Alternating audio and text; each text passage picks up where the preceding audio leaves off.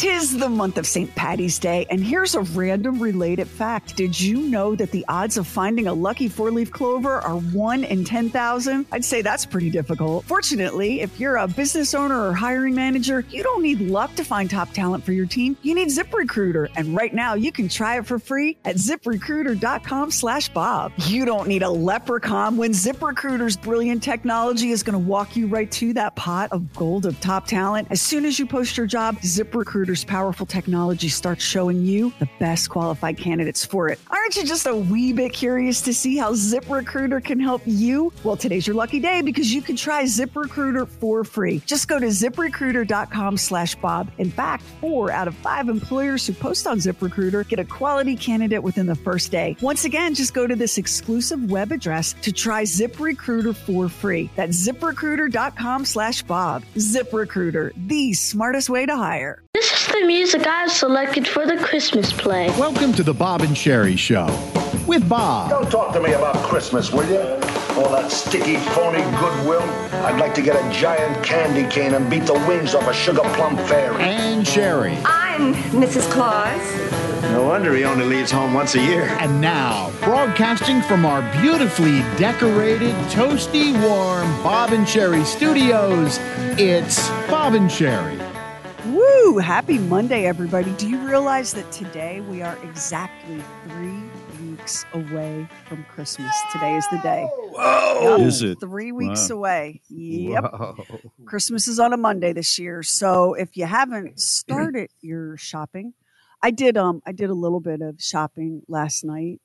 I had asked, I always ask my daughters, why don't you text me some, I've already gotten some gifts for them, but text me some things that you want. And one of my daughters sent me a link to like a clothing and accessories website that was as goth as it could be.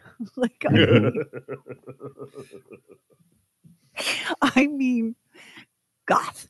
And I got no fight with it, right? I went through that stage myself. I've got no issue with it, but I find myself, I'm perusing the website for, let me see.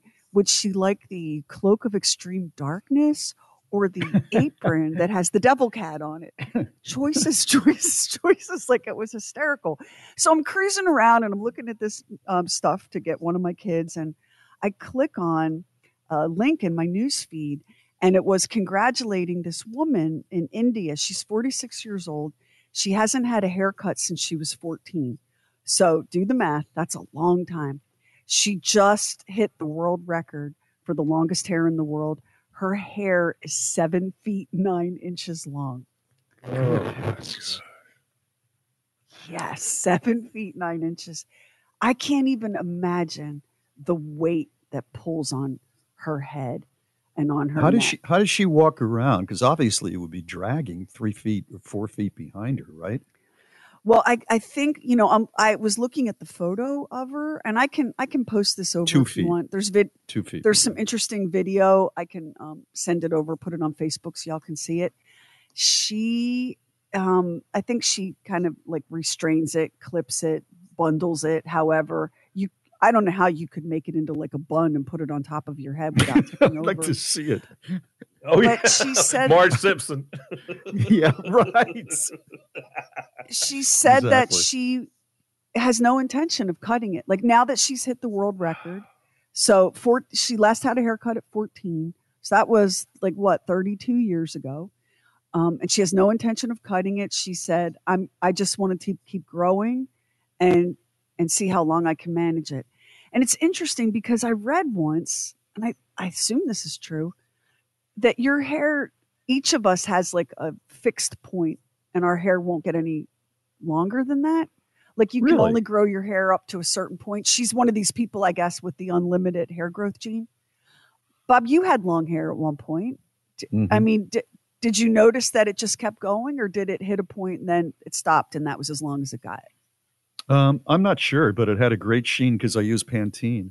But as far as it stopping, no. I mean, I never figured that out. When I had long hair, it wasn't so long.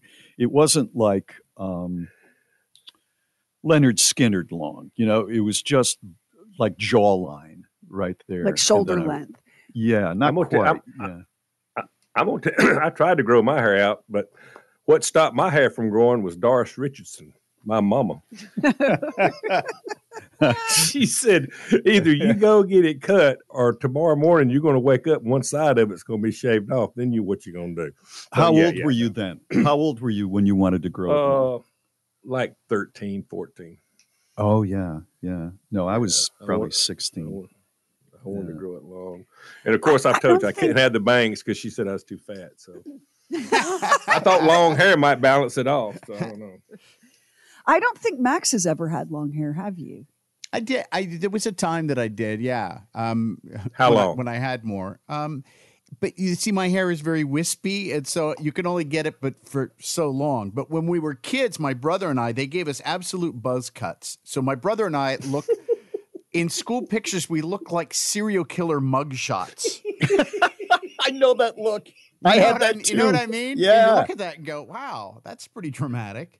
You know what my father would say? It would be like in July, and I'd have to go to the barber. He would say, let's get it cut down to a real tight crew cut. It'd be cooler for him in the summer.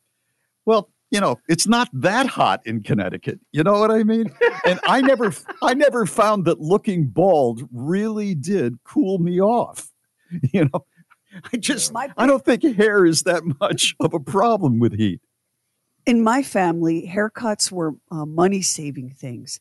So what you needed to do was to get your hair cut as short as possible so that they wouldn't have to spend money on another haircut Next for a time. while. Yeah. And that does make sense. Like if we take my brother in and we shave him down to the nub, it's going to be a minute before he needs another haircut. Yeah, it's true. But my brother was tall and super, super gangly. And he had the lynch eyes, and we all have eyes like groupers. They all like stick out of our heads, like periscopes. We have like almost full panoramic vision. So he's pale as a ghost, tall, gangly, awkward, with these enormous bulging blue eyes. And now he's got no hair. He looked like powder. It was very unfortunate for him for a long time.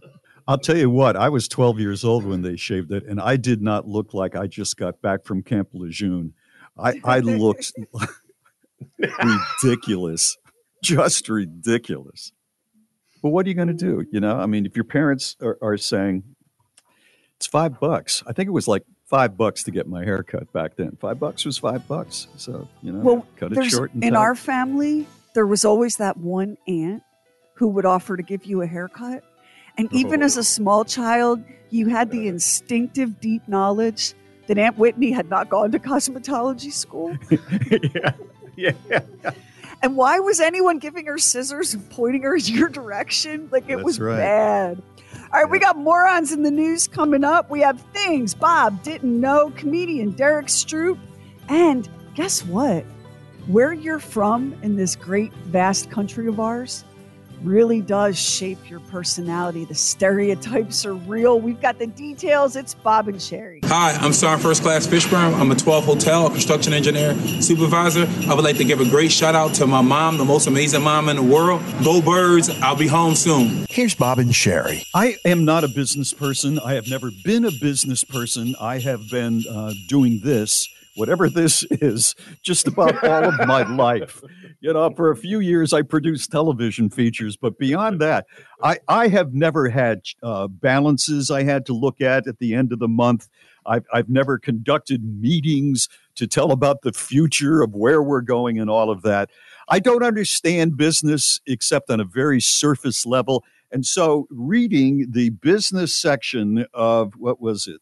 I think it was CNN, and understanding exactly what happened to this one company just made me feel so good. Here is the headline. Red Lobster's endless shrimp deal was too popular, and they lost $11 million because of it in one quarter.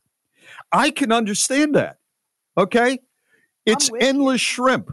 Endless. You're going to have a certain amount of people who are plopped down a $20 bill, and they'll eat like 15 shrimp, and then they'll call the waiter over and say, I'd like to have about another 15 shrimp.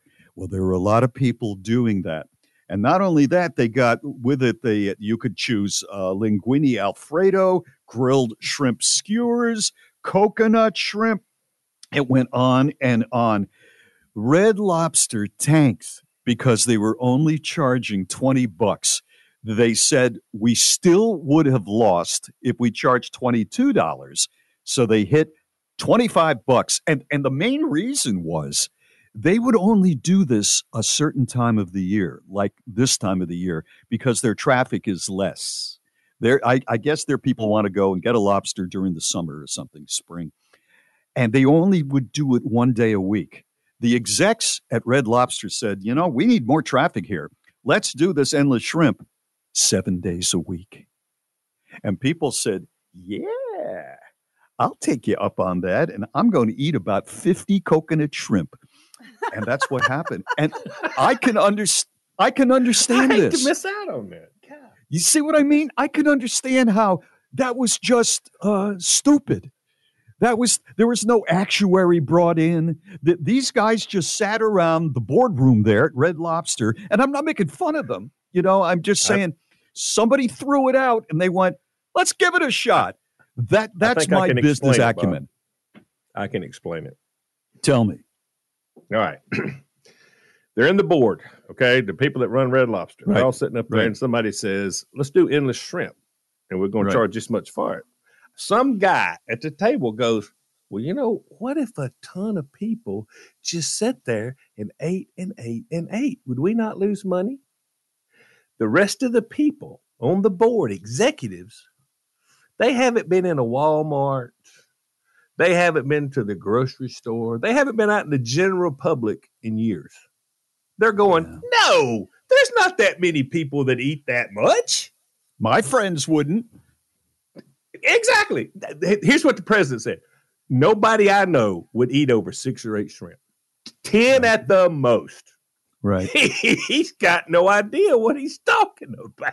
He doesn't. In fact, he hadn't been in a Red Lobster. He hasn't been in a Red Lobster probably in 3 or 4 years and walked through. That's true. That is exactly right. Know your audience. Know your people. You've got to know your people. I could walk into listen. I can ride by our Red Lobster on a Friday night, and it's lined up. People standing outside. And I can look at that and say, you don't want no all you can eat for $20 here, buddy.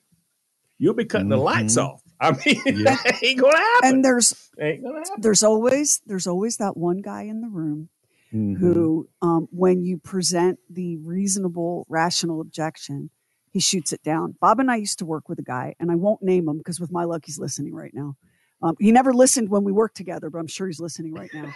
So he would float these terrible ideas, and Bob would say, I'm just wondering if that's really going to work. I mean, you're asking people to drive down an unlit, unpaved road at 9 p.m. on a Tuesday night to get a free candy cane. I don't see that working.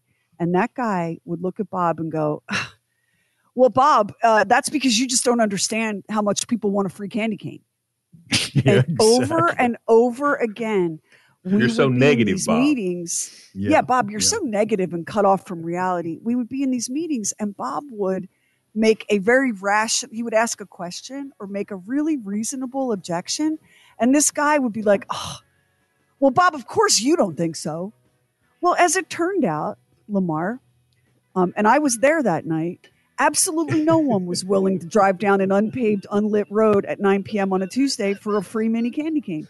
And you know why I knew and he didn't? Because you and I were out with the public, shaking hands, listening to people, noticing people. And again, just like Lamar said, that guy is in an office with thick pile carpeting and does not go out and meet people. Yeah. I mean, it's just crazy. Yeah. And so somebody said, we can't do unlimited shrimp 7 days a week. And someone else said, Preston, sit down. And now they've lost, what'd you say, $11 million? $11 million in the first quarter, of the last quarter, yeah.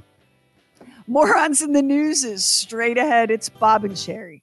Morons in the News is sponsored by Lowe's. Find the top products and quantities you need when you need them. Lowe's knows pros. Here we go! It's Bob and Sherry. The craziest, moronic, asinine. With Morons in the News. Banksy is the renegade artist that has become a superstar in the world of art. He started out showing up and painting with spray paint for the most part, but other paint also, the side of a building. And people said, this is not just graffiti, this is brilliance. And his legend grew and grew and grew.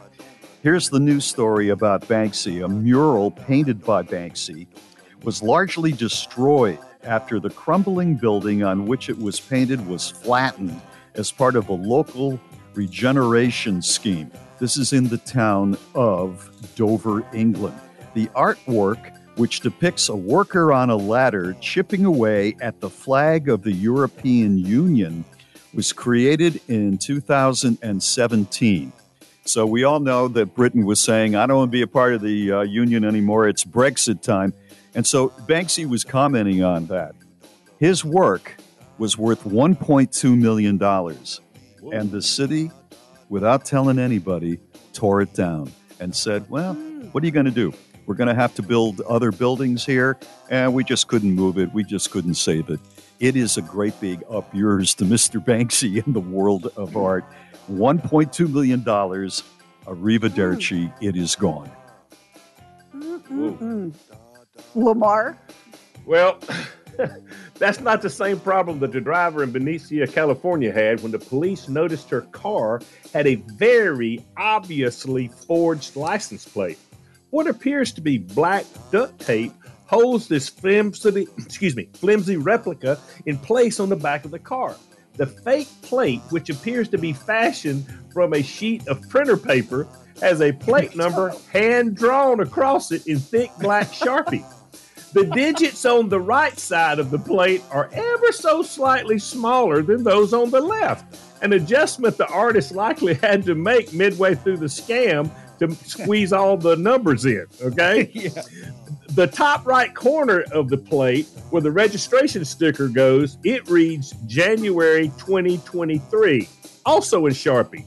But current tags would have a date that says January 2024. The police said, we are not superheroes, but just for your information, this is not a way to get away from us, okay? We're a little smarter than that. After an officer spotted the fake plate, they looked up the vehicle and discovered it was reported stolen. The officer arrested the driver on 2 charges, felony possession of stolen vehicle and misdemeanor possession of unlawful paraphernalia and terrible penmanship. I don't know how much time she's going to get, but it didn't work out.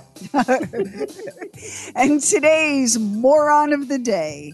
This happened in Mount Kisco, New York. So a manager at a Chopped restaurant. Chopped is like a fast food casual chain that specializes in salad if they don't have one in your neighborhood. Yeah. CHOPT, Chopped. Yeah. Right, yeah, I've been there. So a manager up at the Mount Kisco Chopped was working away in the kitchen chopping arugula when she accidentally severed part of her left pointer finger. Ooh. She went off to the hospital. But her team served the arugula to customers, including one woman named Allison Cozy of Greenwich, Connecticut, who was eating her salad when she realized that the chewy thing was part of a human finger. Oh, no. Oh, my word. Yeah. How could that have happened? Let me answer your next question. You bet she's suing. You bet she is. Yeah. She said that as a result of having a human finger salad, she's experienced shock, panic attacks, nausea, dizziness, neck and shoulder pain, cognitive impairment, and migraines. And so are the rest of us just knowing this story, so I'm completely sympathetic. I've had a restaurant give me the finger, but not that way before. Woo! I'm telling my youngest this, and I'm like, can you believe this? And my child says, that's why you'll never catch me eating arugula, which I think was not the point I was trying to make. But she was able to keep to that low-carb diet. Yeah. Yeah, that's true. Here we got my sister just trying to be healthy and eating an arugula salad when everybody knows pepperoni pizza is way more delicious. There she is eating her arugula salad and she gets a big old bite of human finger. Absolutely not, Chopped. Absolutely not. We'll get this story posted up on the Bob and Sherry Facebook. Coming up, a round of things Bob didn't know. And when it comes to covering the Stone song Satisfaction, listen up. Miss Dolly Parton can get some, and we've got it for you, and it's amazing. Bunch of cool stuff on today's show. Happy Monday. It's Bob and Sherry. True. Weird. Stuff. You've heard of Bonnie and Clyde, but before one of the most infamous crime sprees in American history came to a bullet-riddled end, Bonnie, Clyde, and their cohorts found themselves cornered by the law. This is the tale of the Barrow Gang at the Red Crown. True. Weird. Stuff. New episodes drop every Friday, everywhere you get your podcasts. I'm Allison Lilleman with U.S. Army NATO in Sandbach, Germany. I'd like to wish my family in Colorado Springs happy holidays. I miss you guys, and I'll see you soon. Here's Bob and Sherry. How would y'all like to have just a little taste of some more of my Christmas bag? Oh yes. All right. Stockbridge, Massachusetts recreates the Norman Rockwell Christmas painting every year, okay? This town becomes even more beautiful during the holidays when it transforms a Norman Rockwell painting into its own city streets. Each December, for 2 hours, the streets are closed to traffic. They park vintage cars across from the Red Brick Town Hall, Williams & Son Country Store, and the 240-year-old Red Lion Inn, and Stockbridge recreates the Sunday scene depicted in Norman Rockwell's 1967 painting, Stockbridge Main Street at Christmas. I would like to see that in person. I would That too. would be cool. I would love to see That that. is the coolest. I think that's one of the coolest things I've ever heard of. I mean, but now they only do it for 2 hours. So you got to get there. I mean, you know what I'm saying? But I don't know. I think it's cool. Here's another thing. A handwritten copy of 'Twas the Night Before Christmas was sold for $280,000. In 2006, an unnamed business executive purchased one of the 4 known handwritten copies of Clement Clark Moore's poem, A Visit from St. Nicholas, which is better known now, of course, as 'Twas the Night Before Christmas. He bought it at an auction. The 1860 poem was signed by the author. He paid the money for it, and he reportedly read it out loud at a holiday party. I'm not really so much impressed that he was able to read it out loud at the holiday party, because I got a $3 book with it, pictures and everything that I could read at a holiday party. So, But anyway, I think that's pretty cool, though. $280,000. Isn't that something? Yeah. All right. That's this bag of Christmas for right now. And this is Bob and Sherry. Hello, everybody. This is Specialist Tony Zabala. I am currently deployed in Poland. I am assigned to 135AR. I would like to wish my family and friends back in Apple Valley, California, happy holidays. And to my son Adonis, I love and miss you so much, and I cannot wait to get home to you. Here's Bob and Sherry. And now on the Bob and Sherry Show, it's another exciting episode of Things Bob Didn't Know. Thank you. Thank you all for joining us for this. Wow. There's a lot today, because there's a lot of things that evidently I didn't know. And let's start with this one. During the 1800s, the beautiful state of Hawaii, before it was a state, became one of the most literate nations in the world. Over 90% of the population in Hawaii was able to read and write. King Kamehameha III proudly declared, "I have a kingdom of education." That's pretty amazing, that the most remote piece of land on the planet, which is what Hawaii is, 90% of the population could read. Did you know that there are only 11 letters in the Hawaiian alphabet? That's all they need. Wow. Yeah, just 11. That's cool. Yeah, very cool. Amsterdam's Rijksmuseum Museum awarded its 10 millionth visitor the chance to spend one night in the museum alone. The winner slept underneath Rembrandt's The Night Watch. How cool would that be? to be the only person in the museum. And to get to You could- sleep under that extraordinary thing. Yeah. Oh, wow. Yeah. I would imagine they had cameras on whoever that person was, wouldn't you think? Oh, yeah. Well, you'd have to. Come on. Yeah, you'd have to. Priceless, irreplaceable artworks. Right. You'd have to. Aretha Franklin, the great Aretha, we miss her so much and love her so much. Aretha Franklin required that she be paid in cash before any performance. The cash went into her handbag, and the handbag went to a security guy, or it would rest in front of Aretha on the piano, and she could keep her eye on that money. R-E-S-P-C-T, find out what it means to me. Go, girl. R-E-S-P-C-T, T-C-T. Cash money. It didn't matter if it was $5,000 or $100,000. She had to have it in her purse. I just love that it goes into her purse. Michelin tires. You know, everybody knows Michelin tires. I don't know if everybody knows about the Michelin book, the travel book that reviewed hotels and especially restaurants across the country. Yeah, Michelin star reviews. They started reviewing restaurants at Michelin tires so people would travel farther and wear out their tires. That was the whole idea. Whether or not they were accurate, which they were, the whole idea was to wear out tires because people were then traveling more on our superhighways. It's a pretty smart idea. In 1956, France banned the serving of alcohol to children under the age of 14 in school cafeterias. Prior to that, school children had the right to drink half a liter of wine, cider, which was alcoholic, or beer with their meals at school. In 1981, France implemented a total ban of alcohol in the country's schools. I'm trying to think if I would have done better.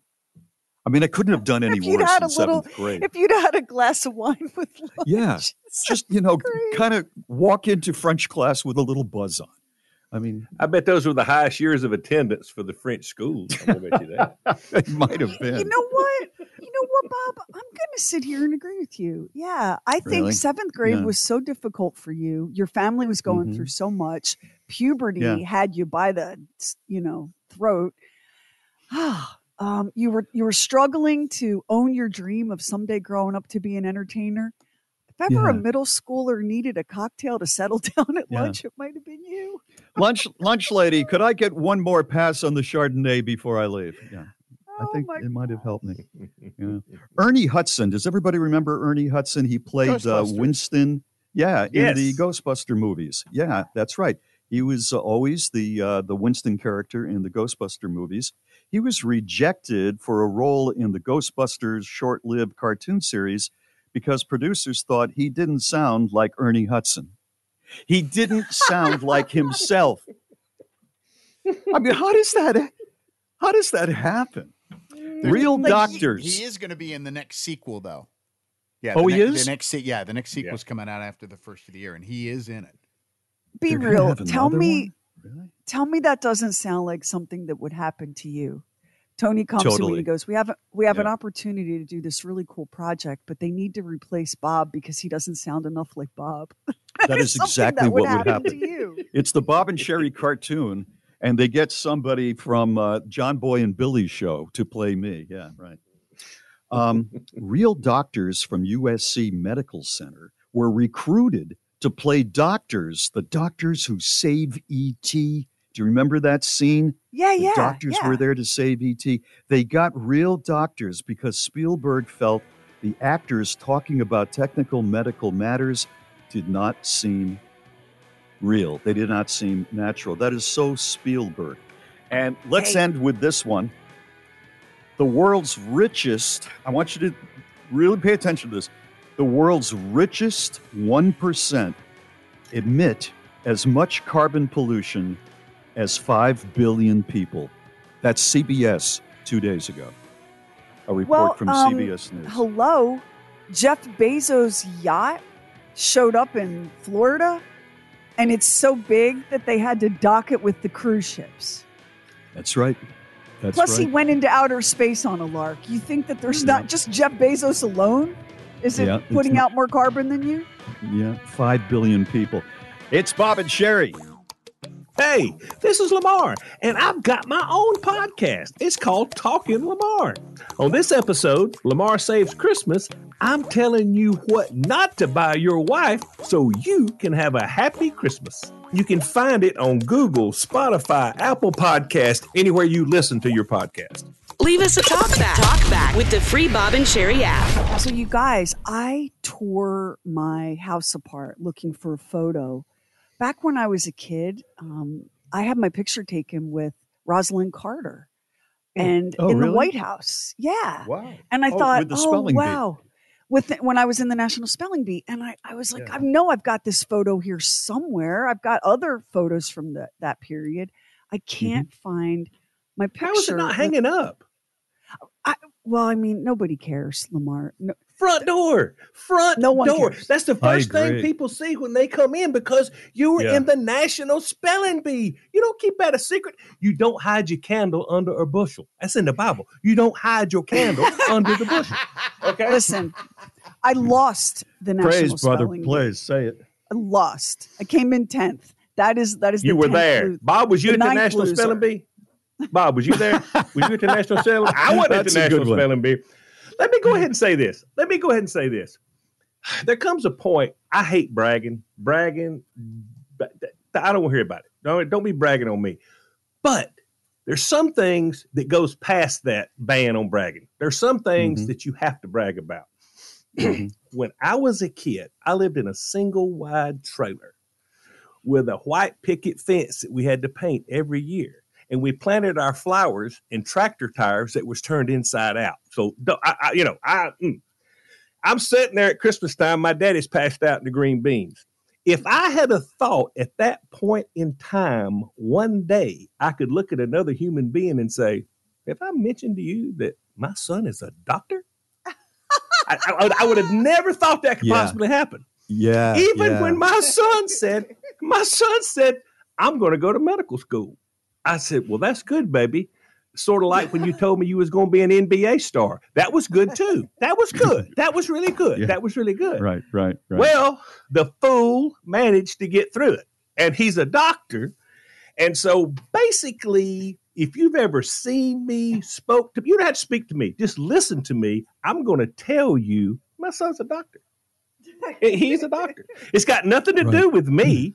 I had nothing. I promise you, I had nothing to do with it. But when my sorry redneck butt can have a son that's a doctor, and while I say that, my daughter is a veterinarian. I don't know where this is all coming from. That is amazing. But I make a point. So Sherry, if I was in the I'd have a T-shirt. I did have a shirt that said my son's a doctor, but nobody would walk around with me if I wore it. So I had to put that up. But if I was you, I'd have that on a shirt. I was in the National Spelling Bee. Ask Rosalind Carter. Oh yeah. Can I make one suggestion to you? If you ever meet one of your son's patients and he's about to go under the knife with your son, don't use the phrase "the fool somehow got through medical school." Listen, don't do it. Listen. When my son became a doctor, I have to say I lost a certain amount of respect for the medical field because up until that point, I thought doctors were like they knew everything. They knew everything. And I'm sitting there looking at my son. And he's got the stethoscope around his neck, and I said, I can remember when you would poop in your pants before you would come in if you was playing. That makes no sense to me. So my doctor now, did he used to poop in his pants when he didn't want to come in from playing? It takes the shine off of it. It takes the shine off of it. But by gosh, Jared and Alex both, doctor and a veterinarian. And you know what? I'm not getting free medical care or free dog care. I don't know what's going on. Yeah.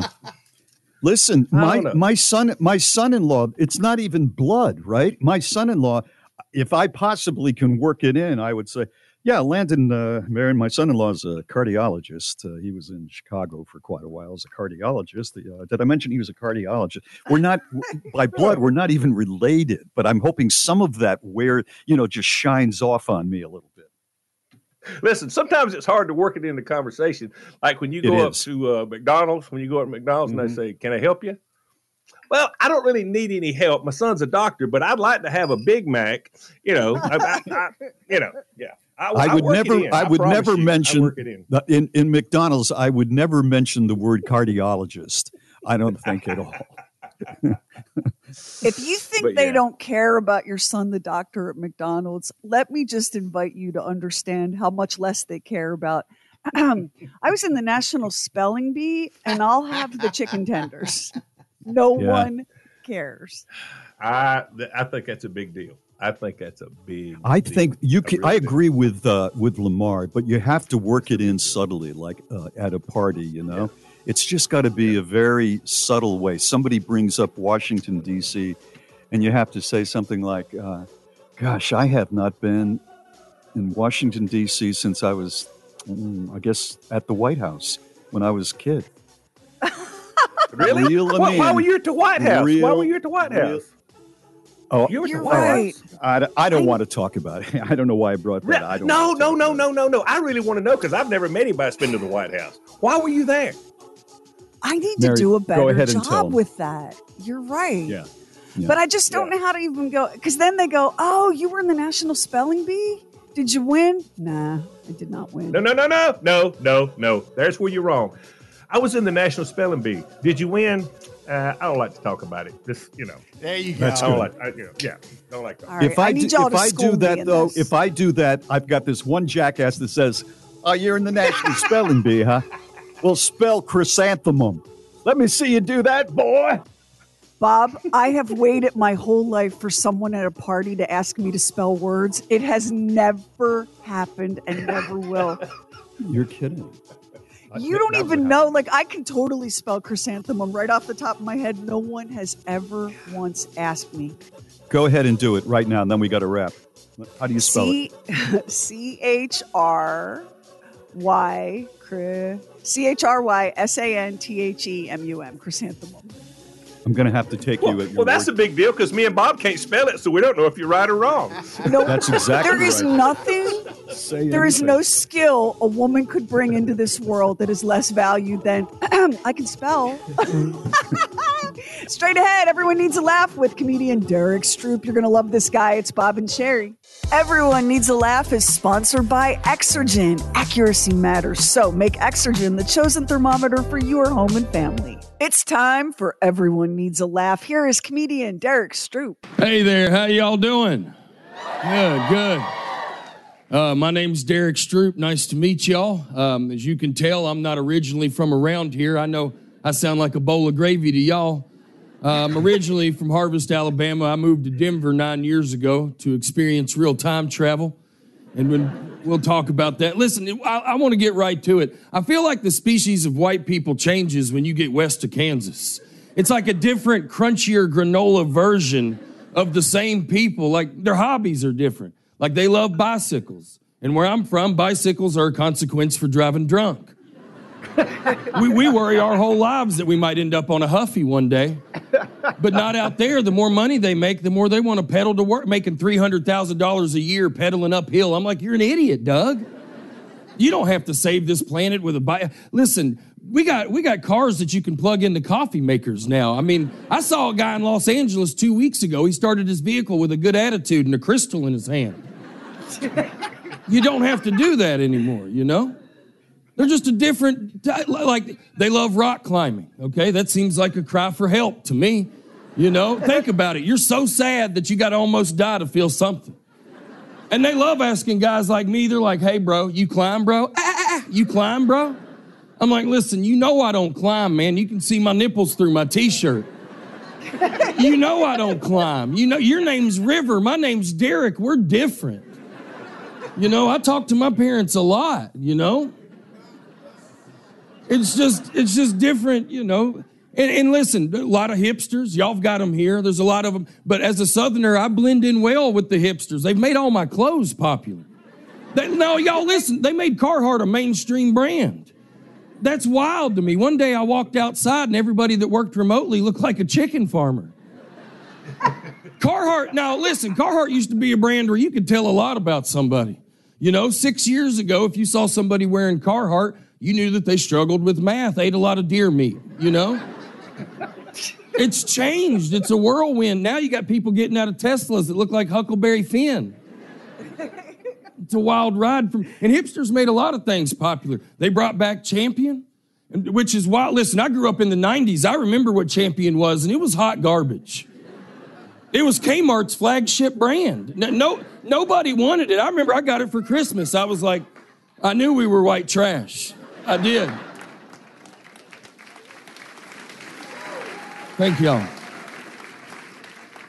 I mean, really, it's the only brand you got. I mean, right out of the package had tags on it. Smelled like cigarettes. And they made all these things. I never saw any of this hard seltzer, That bothers me, too. As a Southerner, I feel like we've been drinking hard seltzer the longest. It's called Busch Light.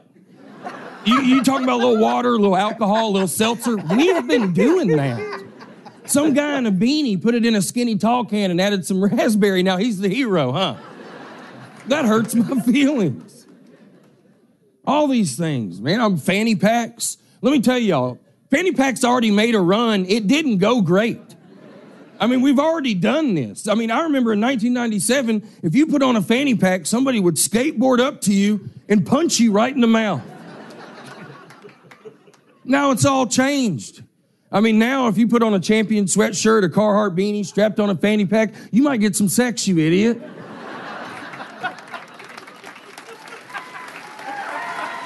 Thank y'all. I needed that applause break. I'm running out of breath at sea level, which is embarrassing. It really is. I think I gained 20 pounds during the quarantine because I got into crock pots real heavy. We've all messed around with a crock pot or two, but I bought a power strip. I started running 5 or 6 at a time. Now, I could not believe that they invented something I could forget about and absolutely nail. As a guy with ADHD, it's been a fun ride for me. People come over all the time. They're like, Derek, what did you do to these beans? I'm like, I forgot about them. Yeah, man, 13 hours on low. How about that? Hey, thank y'all, man. Y'all were a blast. Thank y'all so much. He's great. Oh, he's great. That's Derek Stroop. We're going to post him up at BOBANDSHERI.com. Just click the menu tab. Look for Everyone Needs a Laugh. And don't go anywhere. We're just getting started. It's Bob and Sherry. Hello, I'm Paloma Vivas, and I am a Dodea assistant principal at Leicester Middle School here in Okinawa, Japan. I would like to wish a very special holiday season to all of our friends and family in Pico Rivera, California. Here's Bob and Sherry. Ooh, I want to talk about snowflakes. This is an amazing little nugget, y'all. In 1887, a rancher named Matt Coleman in western Montana went out to check on his herd during a snowstorm. And there were enormous snowflakes falling in his pasture. He said they were bigger than milk pans, more than 15 inches in diameter.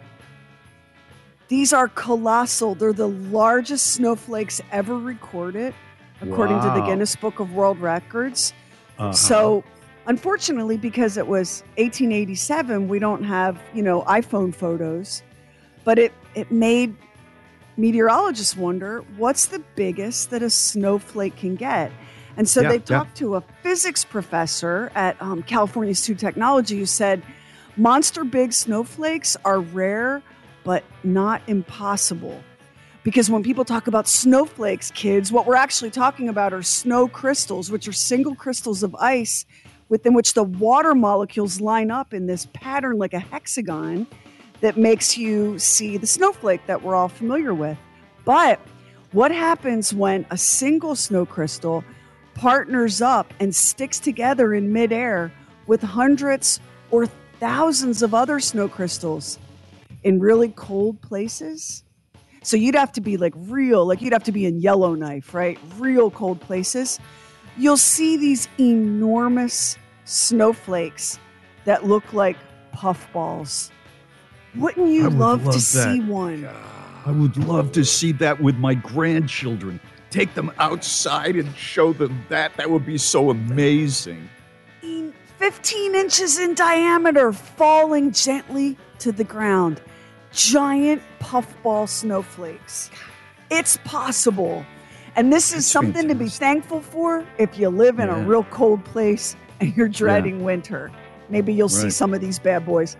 It's Bob and Sherry. Hello, I'm Specialist Faro from 11 Cab Supply Agency. I'm from Anchorage, Alaska.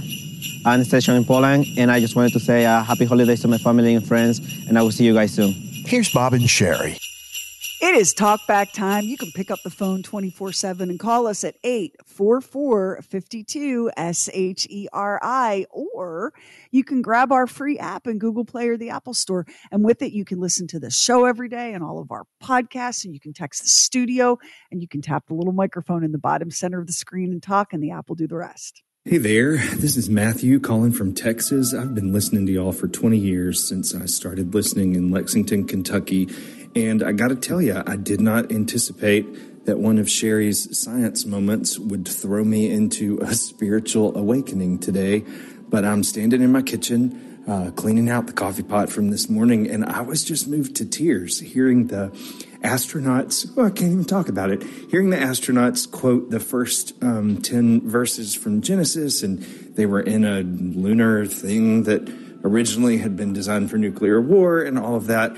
I had not yet gotten the Christmas spirit this year, but you guys did it once again. So thank you so much for what you do, and for, making us laugh and renewing my hope today that there is goodness and joy and hope dawning in this season of Christmas. So thanks, Bob and Sherry. Appreciate it so much.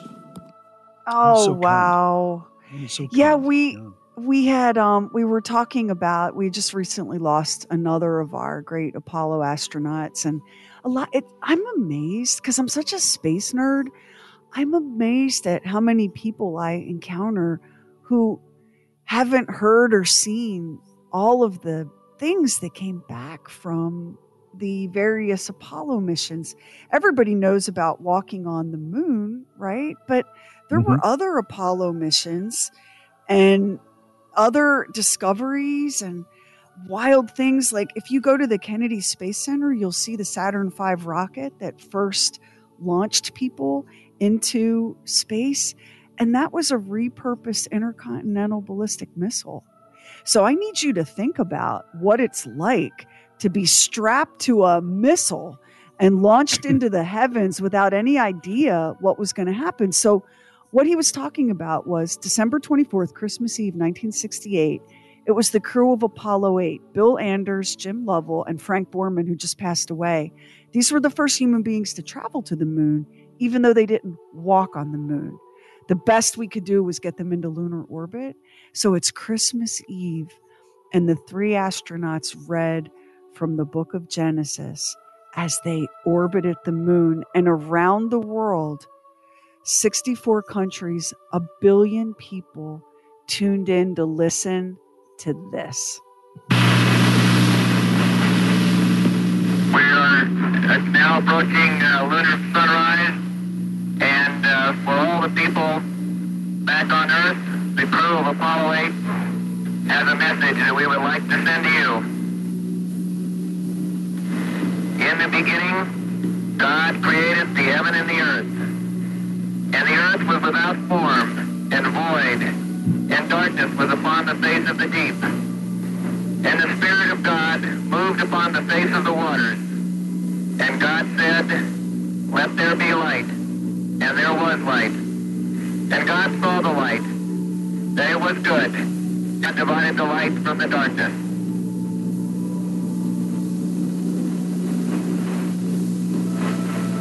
And God called the light day, and the darkness he called night, and the evening and the morning was the first day. And God said, "Let there be a firmament in the midst of the waters, and let it divide the waters from the waters." And God made the firmament, and divided the waters which were under the firmament, the waters which were above the firmament. so. And God called the firmament heaven. And the evening and the morning was the second day.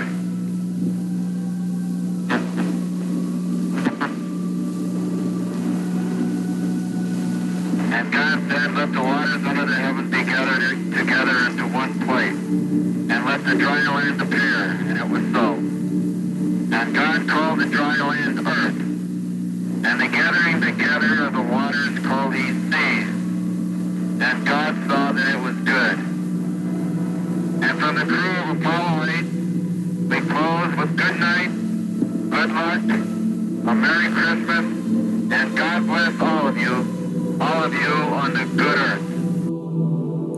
So I want to tell you two things about this. The crew of the Apollo 8 chose to read that section of Genesis because they felt that it spoke most broadly to all the world religions, right? They want it to be inclusive. Mm-hmm. And then the second thing to tell you is they printed it. They printed out their readings on fireproof paper, and it was sealed into the mission flight plan, the flight plan book, because they were so determined that they were going to do this. So that's the first thing. The second thing is, in 1968 on Christmas Eve, 1 in 4 people on Earth watched that, tuned into that. Isn't that amazing? I don't think you could get that audience today, even for that. Yeah.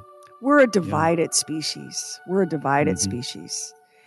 But 1 in 4 people on Earth listen to that. And that color photograph, that famous iconic color photograph, it's called Earthrise. And it was taken by William Anders, one of the Apollo 8 astronauts, on Christmas Eve, 1968, where you see the Earth floating all blue and beautiful against a black velvet sky and the surface of the moon in the bottom third of the image. They broadcast that night during that reading. Of course, people of Earth saw it as a grainy black and white TV image, but today that shot, Earthrise, is one of the most iconic images that humanity possesses. And it reminds us that we are fragile and all alone in the vastness of space, and we should stop being such giant d***s to each other. Just a thought. It's Bob and Sherry. Hi, my name is Lieutenant Colonel Timmy Decker. I'm the commander of Forward Land Forces Battle Group Poland. I want to give a special shout out to all of our families back home, wherever that may be. The United States, Great Britain, Croatia, Romania, or Poland. Your soldiers are out here doing fantastic work, and that is all enabled by your support back home. Thank you so much for everything you do to make them successful in Eastern polling, assuring our partners and allies, and deterring our adversaries. Happy holidays. Here's Bob and Sherry. Well, if you didn't see Dolly Parton dressed as a Dallas Cowboy cheerleader at the Dallas game, you probably have seen a picture of her in the Dallas cheerleader outfit, and she looks obviously just amazing. And she was promoting her new album, which has been in the works for a while. It's called Rockstar, all rock songs, and she collaborates with some really interesting people. For instance, the first cut that I heard was As Long as I Can See the Light with the great John Fogerty. Their two voices are perfect together. It just works. Listen to some of the other things. Open Arms with Steve Perry, Magic Man with Ann Wilson. Who else is on here? Wrecking Ball with Miley Cyrus, of course. You're No Good with Emmylou Harris and Sheryl Crow. It goes on and on. Freebird. She does Let It Be with Paul and Ringo. The one that really blew me away, though, was the Stones song, Satisfaction. She does it with Pink and Brandi Carlile. Ladies and gentlemen, here's a rock star Dolly Parton. Can't get no satisfaction. I can't get no satisfaction.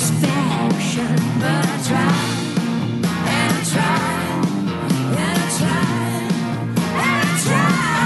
I can't get no. I can't get no. In the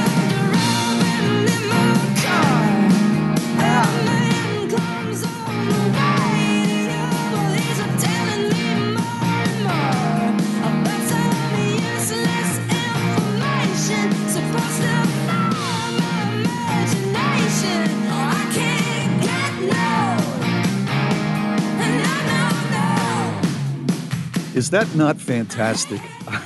I mean, they blow Those me three away. voices. So good. Oh my So good. goodness. It's such a guy song, but they own it. We don't have time to play the whole thing right now, but that's a very almost misogynistic male song. And they just make it their own. They change the lyrics in the third verse a little bit. And it's a fantastic album. I'm telling you, they do. She does Stairway to Heaven with Lizzo. She does What's Up with Linda Perry. Heartbreaker with Pat Benatar. Let me just jump in here. It may be a man song, and the original lyrics might have been kind of misogynistic, but ain't nobody knows what it's like to not get no satisfaction like a woman.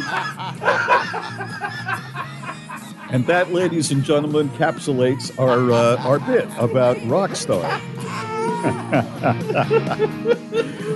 Pull it up a little bit more. Let's hear just a little bit more.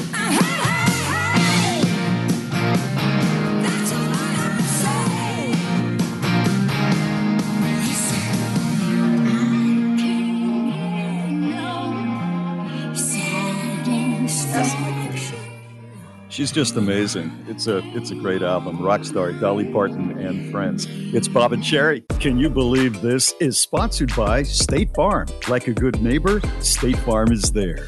You read it once. I don't believe that. And then you read it again. I can't believe this. It's Bob and Sherry's. I believe this. I cannot believe this. We've all heard the stereotypes, like, oh, people from California are kind of new age and people from New England are kind of thrifty. Is it possible that where you're from really does shape your personality? The answer, according to this, is yes. So let me ask you, give me some stereotypes based on region. What is the stereotype about people from the Midwest?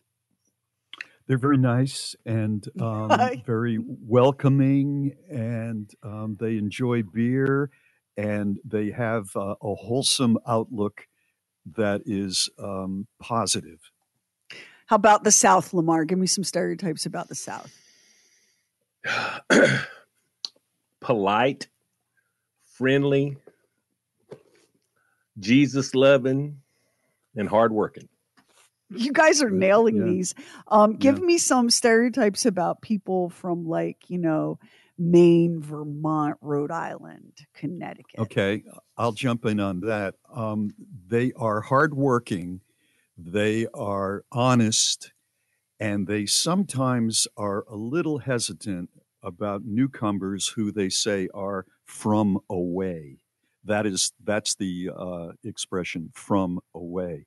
Now, people know if they listen that I just love that part of the world, but I'm one of them.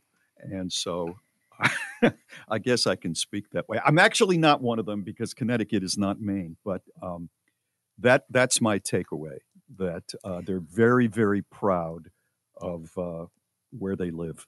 Well, there's a brand new field of study called geopsychology, and it's super interesting because it kind of backs up every stereotype any of us have ever had about any part of the United States. They look at 5 different personality dimensions, and the acronym for this is CANOE. You see this in a lot of mental health. So there's conscientiousness and agreeableness and neuroticism, and the other way to say that is emotional stability, openness, and extroversion. And of course, everything's on a spectrum, right? Lamar is very extroverted. Is he the most extroverted person you've ever met? No, but he's way more extroverted than Doc. I'm like you, Bob, pretty introverted, but Doc makes us look like a couple of carnies, okay? Because he's so much more introverted. So everything's on a spectrum, and there's no hard and fast math here, but it turns out that your extroverts, that's highest across your central northern states: Wisconsin, Illinois, Iowa, Minnesota, Nebraska, Ohio, Pennsylvania, Mississippi, Alabama, Georgia, Florida. You have a handful of extroverts in Texas, but big parts of the Northwest, the Western, and the Pacific states score low for it. So this business of when you're in Wisconsin and there's a tavern on every corner and everyone you meet feels like an old friend, that's that extroverted personality type showing up. Then let's look at agreeable. Agreeable means kind and considerate, prepared to compromise, charming, hospitable, welcome. And guess where it shows up the most? Louisiana to North Carolina, Arkansas, Really? Kentucky, Tennessee, and Florida. It's a real big Southern characteristic. But when you go to Minnesota and the Dakotas, woo, do you find some agreeable people. And then it really gets friendly. Montana, New Mexico, Nevada, Kansas, Oklahoma. There is a grumpiness epicenter in New England that no one can explain. It's so unfair, but it's right there. Conscientiousness. Lamar brought this up about the South, this duty and responsibility to family and faith and all of that. Ooh, buddy, you see that. The highest levels of that are in the South. But there's a real big chunk of it in the Dakotas, Montana, and Wyoming. Now, you get to the Northeast and it drops. People are not as agreeable. Let's talk about emotional stability. The highest scores, the most emotionally stable people are in the West and the South. We've got a little island of emotional stability in central Pennsylvania, but it completely falls apart by the time you get to Philly. Pennsylvania is Philly, and then the South, and then Pittsburgh. Pittsburgh, yeah. That's kind of what it is.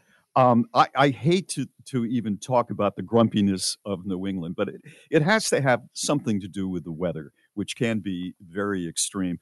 I saw this thing one time, it was about a year ago, and they did a study on the grumpiest people in the United States, and Rhode Island was the epicenter. Little Rhodey, smallest state. Well, when you think about it, like geography and population and weather dictate a lot of this. Mm-hmm. Like, so for example, people in Philadelphia, not very agreeable. People in New York, not very agreeable. People in Tucumcari, New Mexico, extremely agreeable. Why? Blue skies and sunshine and wide open spaces. Whereas in like DC, Philly, New York, Baltimore, people are living right on top of each other. And the snow is only pretty for a weekend, and then it's gray and nasty till Easter, right? So there's there are some positive things about that part of the world, obviously. I mean, the history, the museums, the restaurants, the culture, it's there. But it is more of a battle to live somewhere like that. Chicago, too. Yeah, it's just harder. There's a lot of really, really cool, interesting stuff here. We'll get it all posted up on the Bob and Sherry Facebook because it's kind of fascinating to see how what you thought like about people in Oregon turns out to be absolutely true. They're chill and friendly and just ready to get along with whatever you got. It's Bob and Sherry. Don't miss Bob and Sherry's annual tree lighting on Thursday, December 14th at 7 p.m. Eastern during happy hour. Join Bob, Sherry, Max, Lamar, Heather, and Doc for a Facebook Live event full of holiday cheer. Plus, we'll be giving 5 lucky winners a holiday gift box that includes surprises from Check Feather and Down Company, Deanna Bean Children's Books, and more. 'Tis the season to celebrate with your online family at Bob and Sherry's tree lighting happy hour, December 14th at 7 p.m. Eastern on the Bob and Sherry Facebook page. I'm Allison Lilleman with U.S. Army NATO in Sandbach, Germany. I'd like to wish my family in Colorado Springs happy holidays. I miss you guys, and I'll see you soon. Here's Bob and Sherry. You know, this is the time of year when we're getting together with family and that kind of stuff, and maybe you've been away from family all year. You know, maybe you're running across some people that haven't seen you in a few years. Here are the most feared questions that you may be asked over the Christmas holidays over the dinner table. Number one, have you put on weight? I can't imagine somebody saying that. I cannot, unless you're a guy. If you're a guy, somebody would probably say that. True. Okay, I got to see that. Number two, what's your New Year's resolution? Really? I mean, I don't want to talk about that. We haven't talked about that. To not see you again. Yeah. Now, here is the hot potato. Who are you going to vote for in the next election? Oh, no. We just got through with Thanksgiving, and I knew I had some people coming, and I know where everybody's at. So I go to both sides, and I said, let me make a rule right quick. There's only one thing we will not discuss. It's politics. You got it? Yeah. Right. I go to the next one. There's only one thing we won't discuss. Politics. You got it? Yes. We had a wonderful meal. A wonderful meal. All right. The other one is marriage or engagement in the cards? How you looking? How's your personal life? Are you dating anybody? Are you going to get married? Here's the one that's a killer. Have you got a job yet? Oh, no. Okay. No. That's bad if you don't. There's always one guy. Many in years the of being family. at a holiday meal with my family and working on this show, they said that to me. yeah. Have you got a job yet? And this goes back to the other one. Have you got a boyfriend or a girlfriend? What's going on? What's going on? Why not? Why not? Why not? Here's another one. Don't you want another child? Is 4 not enough? God. Don't you want another one? Let's round this That's out the with worst. 5. Yeah. And here's the one I want to hear. Here's the one I want to hear. Have you lost weight? I've never heard that. I want somebody to say that. I really, really, really do. I really do. So listen, get your answers prepared. You don't want to be caught cold. This is Bob and Sherry. Hey, thanks for listening to the Bob and Sherry podcast. Let me ask you a question. Have you ever checked out the Bob and Sherry Oddcast? In our latest episode, Happy Underdog Day, we take a look at some of December's other holidays, and we also take you inside Cologuard. Thanks for listening. We'll see you on the Oddcast. I have some good news, and for some of us, it's really good news because we spend a lot of time online and on our phones. And for people that really want this to not be true, sorry, but here's the latest. 2 million people aged 15 to 89 in 168 countries. So that's like the world. That's a study of people 15 to 89 around the world.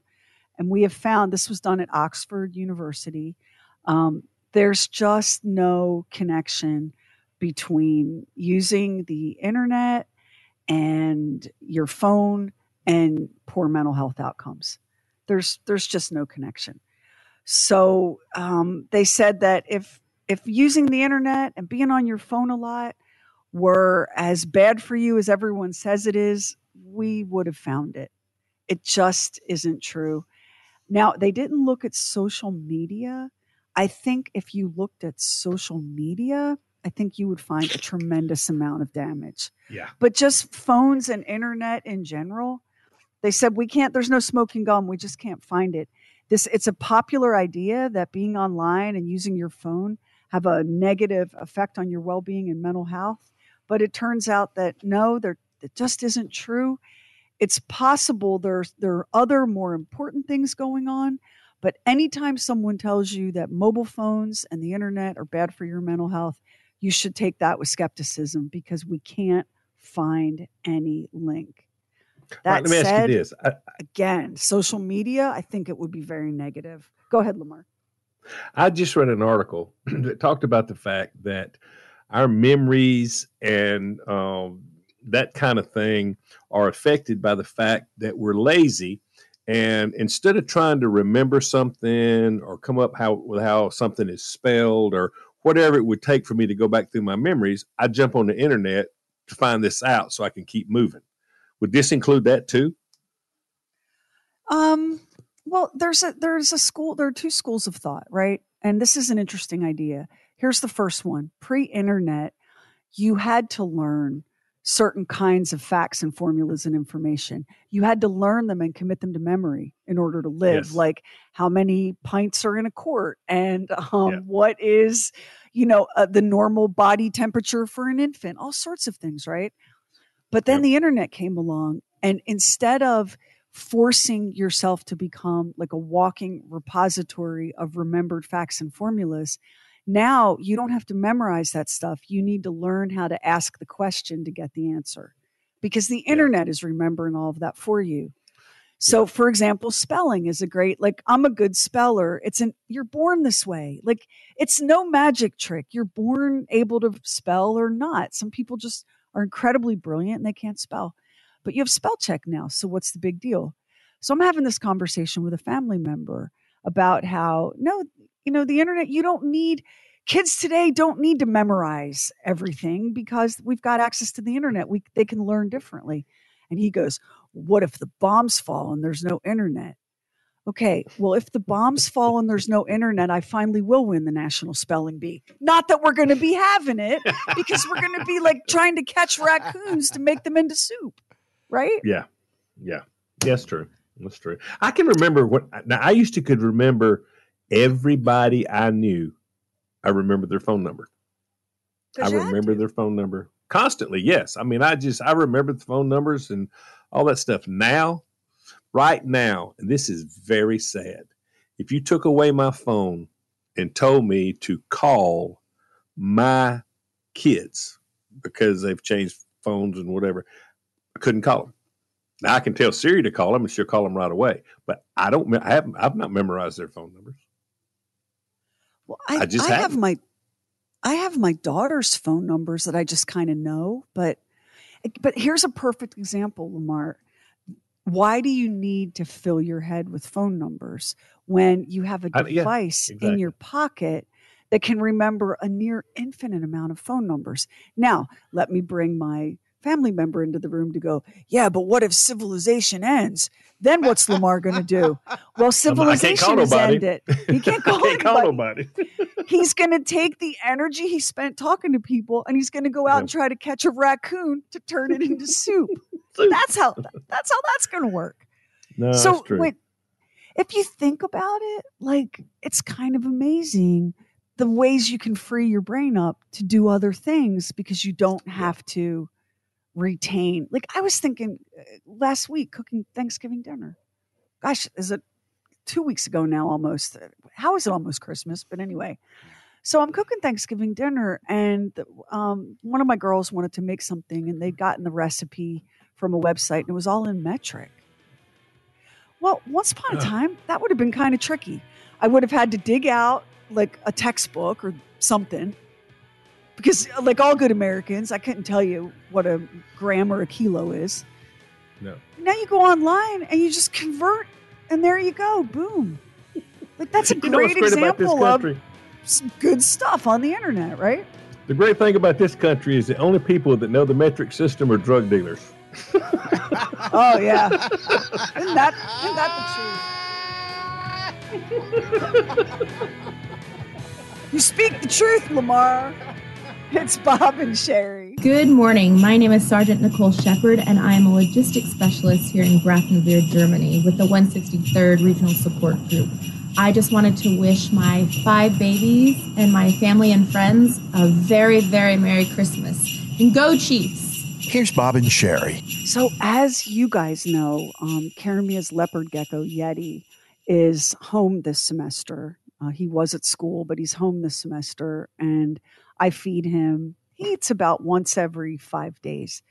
And since I've been feeding him, of course, he's developed extreme bougie food preferences and will only eat live mealworms, which makes me feel like an absolute monster. Like, I feel like it puts the mealworm in its mouth or it gets the hose again. Like, I feel like a monster. Okay. And a new thing has started happening. When I walk into Karamia's room, I say, "Hey, Yeti." And he sits up and he springs toward the door of his little house and like acknowledges me. And I said, I think he knows who I am and loves me because I'm the mealworm lady. And everyone was like, oh, you need to get out more, blah, blah, blah. I looked it up. Leopard geckos, they've recognized you by your scent. Really? Did you know? I did not know that. They recognize you by their scent, by your scent.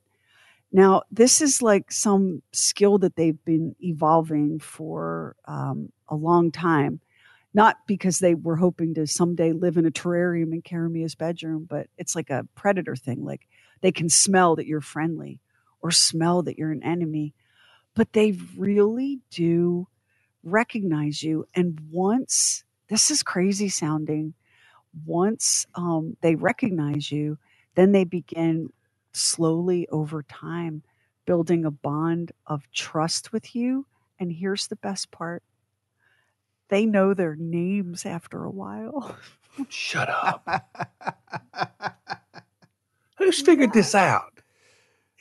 I guess some sort of reptologist. What would you call like a herpetologist, maybe? So, I'm looking up all these interesting facts about leopard geckos because, like now I'm apparently taking care of one. So they can go a long time without eating, but like any good Italian mother, that keeps me up at night. Carmi is always like, Mom, he's gonna be fine. He doesn't need to eat all the time. But if more than 5 days goes by and he's not been fed, like it makes me anxious. If you attack a leopard gecko and you're getting its tail, the leopard gecko will detach its tail and disappear and grow a new one. Yeah. Right? Yeah. That's cool. They do know their names. And if you look through their ears, you can see through their heads. Now, I've been trying. I feel like I'm on. I feel like I have disputed that about myself for years. But just put something in my coffee that you just said that. Yeah, if you look through their ears, you can see right through their head. I am not going to tell you the amount of time I spent over the weekend trying to see through Yeti's head. I do have Could you put a string through there or something? Could you put a string through there? I do have other things to do. I even have hobbies. I'm making something for my mom that I'm working on around the clock, trying to get it finished. But once I read that if you get in just the right spot and you look through their ears, you can see straight through their head. Oh yeah. And here's the other thing I learned. And I'm waiting for Karamia to come home so we can have a talk about it. Leopard geckos can live for more than 20 years. Wow. Whoa. So there's like 2 people here out of the people that you're listening to who have actually fed this particular gecko. Yes. And there is. You're right. I'm one of them. Yep.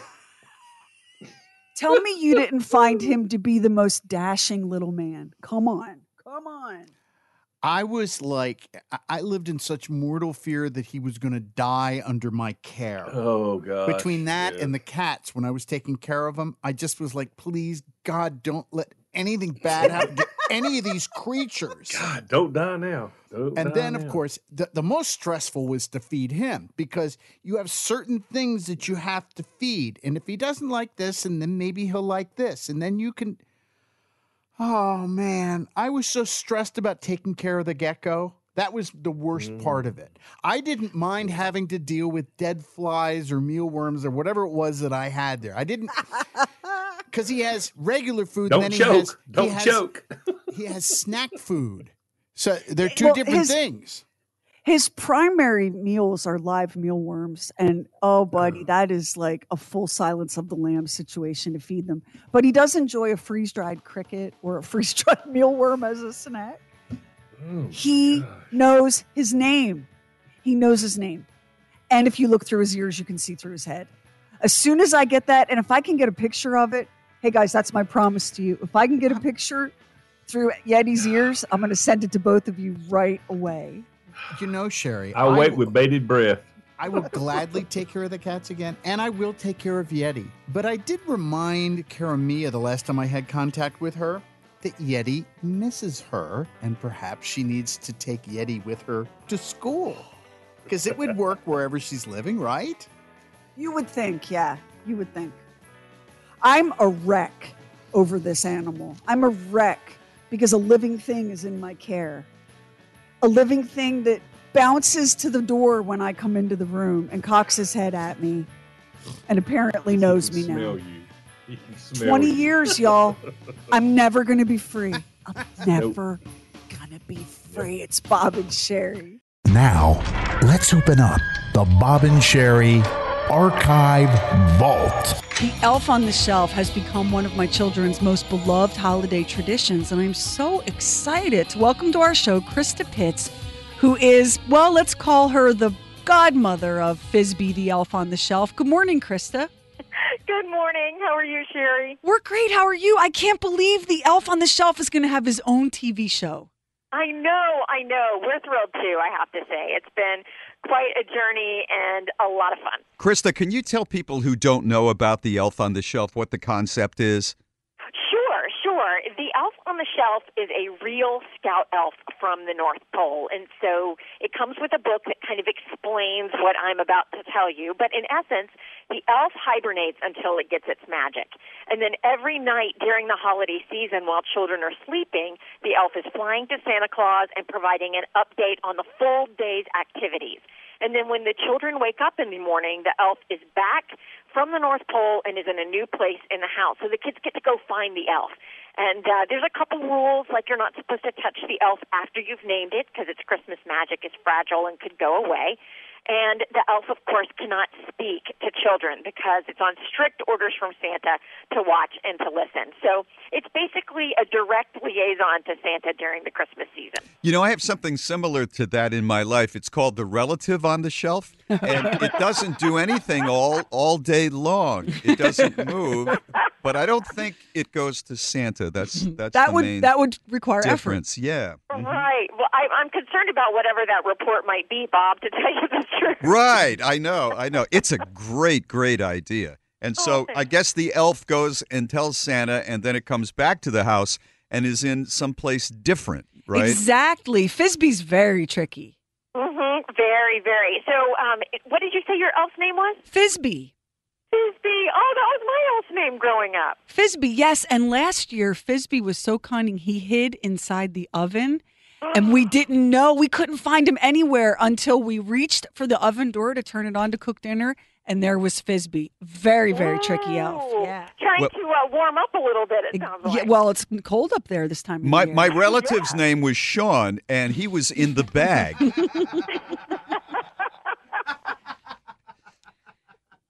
So tell us, when we tune in to watch an elf story, the true story of the elf on the shelf, what sort of adventures does the elf get up to? Well, you know, it's all about a 9-year-old little boy named Taylor McTuttle who's not really sure that he believes anymore. You know, whether he believes in Santa or in Christmas or even in the elf. And he has 2 little twin sisters who are definitely big believers. And so it's the job of the elf, once he arrives at the McTuttle home, to really find a way to help Taylor believe again and to recapture that magic of Christmas. And it's going to be on CBS this coming Friday night at 9:30 Eastern. And I understand that for parents, this is one you're going to want to watch. And if you miss it, DVR it, because this is like state-of-the-art technology that was like all the best of the best was brought together to make the North Pole and the elf and the whole story come to life. Right. You know, we interviewed a lot of elves before we were able to put the special together, and Santa gave us his blessing. And we worked with this brilliant animation company, Trick 3D, out of Atlanta, and they really captured the magic and the warmth and the depth of the North Pole. And I think you're going to see that. They had a lot of cutting-edge animation techniques that they used to make it, and I think it really comes to life in that way. Very warm and very comfortable. Just makes you want to grab some hot cocoa and throw some marshmallows in it and just enjoy. Well, Krista, I want to congratulate you on all of your success, and thank you for bringing the story of the elf on the shelf to the world. And, you know, it's not very many people that get to have as their life's legacy that they created a magical new Christmas tradition. So good for you. Oh, thank you so much. You're my family, and I really appreciate that. That means a lot to us. And I'm going to tell my cousin Sean, he lives in a small cabin alone in the Maine woods now. And he said he's getting cable, so he might want to see that. Yes. Well, I know that me and my two about your family, Bob. Very concerned. Me and my They're two daughters and Frisbee will be watching. Krista Pitts, you have a wonderful holiday. You guys too. Thank you so much. Thank you, care. Krista. Bye-bye. Bye. My cousin Sean, that's the one who went through 7th grade 3 times. And then went and hid in the New England woods. He's hiding in the woods. Hi, I'm Sergeant Brian Duke with Echo FSC, 52nd BEB. I'm a striker mechanic from Alaska. I want to give a shout out to my wife and kids, Nicole, Maddie, and Olivia. I love you. Happy holidays, and I'll see y'all soon. Here's Bob and Sherry. Well, researchers at Oxford University say they have finally discovered which is smarter, cats or dogs. Okay. And cat owners, not going to like it. Not going to like it.